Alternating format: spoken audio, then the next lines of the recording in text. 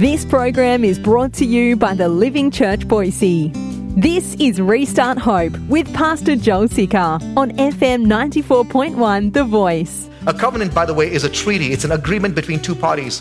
A pledge, a binding oath, and a promise. It says, I made a binding oath with the Almighty Living God. And if you read chapter 31, I'm not going to go through the whole thing, at least 16 times, he says, if I do this, then let this happen to me. And that's what a covenant does. If I don't keep my end of the bargain, let this happen to me. We will look at the other covenants in the Bible real quick. But with Abraham, quite familiar with believers, with Abraham, God makes a covenant.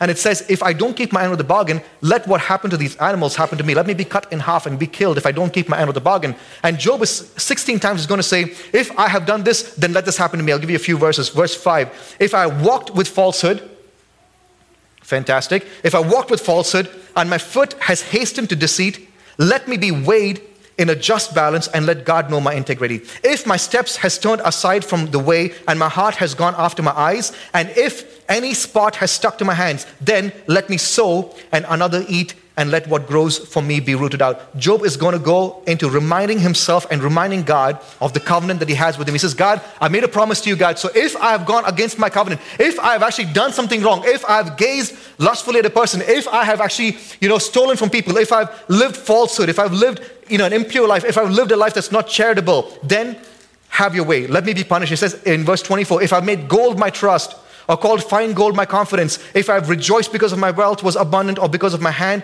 had found much, if I've looked at the sun, this is important, if I looked at the sun when it shone, or the moon moving in splendor, and my heart has been secretly enticed, and my mouth has kissed my hand. In other words, if I worshipped creation, then even this also will be an iniquity. What Job is doing is he's trying to find intellectual closure now by looking back at the covenant that he's made with God, because in change, he sees that people cannot be trusted. And remembering that doesn't bring closure, doesn't make any sense. He's looking at blame, it doesn't make any sense. And finally he comes to covenant and he says, maybe this will bring closure in making sense in why am I suffering. Job, he's trying to find some way to make sense, but Job is not the only one that had to keep reminding himself of a covenant in honoring God in time of suffering. The book of Hosea tells us that Adam was in covenant with God. And Adam daily was reminded of the covenant that he kept with God, because it says that, when God told Adam and Eve that from your offspring will come the one who will crush the serpent's head, they begin to look at the children and say, could this be the one? Could this be the one? But then here comes Cain, who kills Abel with the leg of a table, and it doesn't go very well. Noah was in covenant with God. It says in Genesis chapter 9, in fact, when you look at the rainbow, it reminds us of the covenant that God made with Noah. Abraham was in covenant with God. You see that in Genesis chapter 12, verse chapter 15 and chapter 17, when God tells Abraham, I will make you a great nation. And from your offspring will come the blessing that will bless the rest of the world. And that's Yeshua, that's Jesus. David was in covenant with God in 2 Samuel chapter 7. What am I trying to get at? In each of these men, these were men of faith. Noah, David, Abraham, Moses. These were men of faith. And we see that God made a covenant with them. Please pay attention. Give me 15 minutes. We're going to close. God made a covenant with them not because they were good. It says Noah was the righteous man. It says Job was the righteous man. But when you look at it, it says that Noah found favor in the sight of the Lord.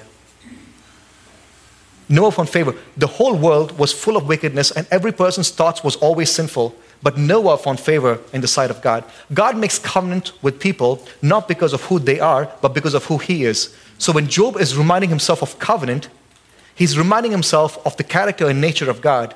That God is not just blessing people because we're good, like his friends are saying, but God makes covenant because he is good. And if you look at Noah, this is important. Noah was a drunk, okay? In fact, the first drunk recorded in the Bible. Abraham was an idolater, and God called him, and he becomes the father of faith, which is crazy. David was an adulterer and a murderer, and God makes a covenant with him. Moses was a terrible leader. Moses also was a murderer, and God makes a covenant with him. In fact, God made such a big covenant with him that the people of Israel looked at Moses with such great respect that they challenged Jesus with Moses' sayings. I want you to know that God makes a covenant with you, a promise to you, not because of what you've done and who you are, but because of who he is. And the only thing that will bring closure in your time of change is when you remind yourself that the cure is in the covenant because of the nature and character of God. Am I speaking to someone this morning? Yes. And Jeremiah talks about a covenant which is exciting. and I'm going to bring this back to Job really well. Just hold on a second. Jeremiah 31:31 says, behold, the days are coming, declares the Lord, when I will make a new covenant. So we have the Abraham's covenant, we have the covenant with Moses, we have the covenant with David, we have the covenant with Noah. And Jeremiah, the prophet, says, God is going to make a new covenant with his people that's going to be different from the covenant that he made in the past. It says in verse 33, for this is the covenant that I will make with the house of Israel after those days, declares the Lord. I will put my law within them, and I will write it on their hearts, and I will be their God, and they shall be my people. Are you with me this morning? Look at this. I will make a new covenant. I will put my law within them. I will put what is my nature and character within them. That's what a law is. It's the nature and character of the people. I will put my nature and my character on their hearts. Now that's a problem though. The Bible says that every man's heart is wicked. The only thing that comes from my heart is wickedness. So if God was to put his nature, his righteousness, his holiness in the heart of man, there has to be something called restoration. And we're talking about when restoration cannot be found. And Job is sitting in a place where God has changed him, sifted him. There seems to be no way he can go back to who he used to be. And God is changing him to a point because he's getting him past what was right to what is real, and to restore him to a point where God is willing to change his heart to a place where it's not just doing the right things, but doing the God-ordained things. And I wonder what God wants to do in your heart this morning in restoring you. Not just restoring you to what's right, but restoring to what's real. To get you past blame, to get you past bitterness, and to remind you of the cure that's in the covenant. And he says, I made a new covenant and I'm going to fulfill it. Now look at this. The book of Job is making me trip like crazy, okay? Because Job prays in pain and it turns what? It's prophetic. When you pray in pain, it's prophetic. When you pray in pain, it's prophetic. If you want a blessing when you're in pain, pray. If you want wisdom when you're in pain, pray. Because when you pray in pain, it's prophetic. Jesus, when he saw the crowds, he felt compassion, he felt pain.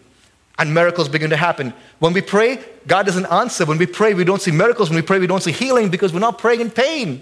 We don't pray in compassion. We don't pray with a deep, gut-rooted, God, I want to cry out to heaven like the old hymn. You know, I've been saying that. What a privilege it is for us to carry everything to him and pray. We don't pray that way anymore. So Jeremiah says God is going to make a new covenant when he's going to write his law on our hearts so that we can, in pain, pray and see the covenant of God bring the cure that we need. Job gets a whiff of this new covenant that Jeremiah is talking about. Look at Job chapter 31, verse 35. And dear God, give me the strength to be able to preach this because this is too much for me to handle.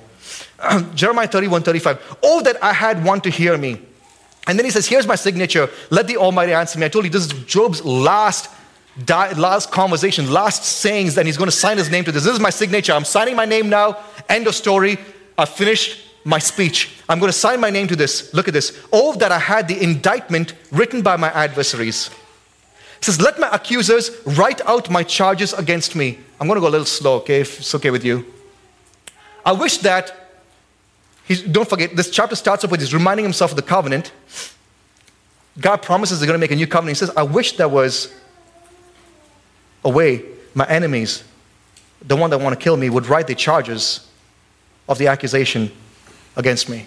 That's my charges will be great. Just write it over my head. Just keep it right there. And then he says, surely I would carry it on my shoulders. I wish I had my charges written about me. I would carry those charges on my shoulders. And not just that. And he says, I would bind it on me as a crown. Now, I know I preach good in this church, and if you've been coming here for a while, you're ready to preach right now because you know the picture of what Job is seeing.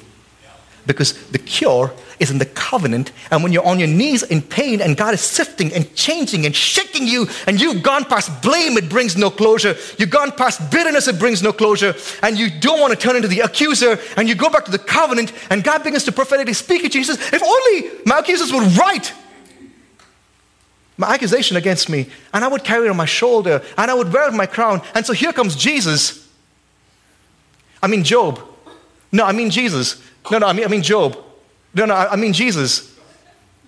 You need to get this because in pain, he sees the cure is in the covenant. If only write the accusation, Jesus, King of the Jews, he will carry it on his shoulders. He'll be paraded through town, naked, criticized, ostracized, ridiculed because people were fickle. One day they screamed, Hosanna. Now they're screaming, crucify. If only there was a Messiah who would come, like I know my Redeemer lives, and one day he will stand on the earth. But if write the charges, carry it, he'd wear it like a crown. And then it says, I would give him an account of all my steps. like a prince, I would approach him. Jesus says, I am the way, the truth, and the life.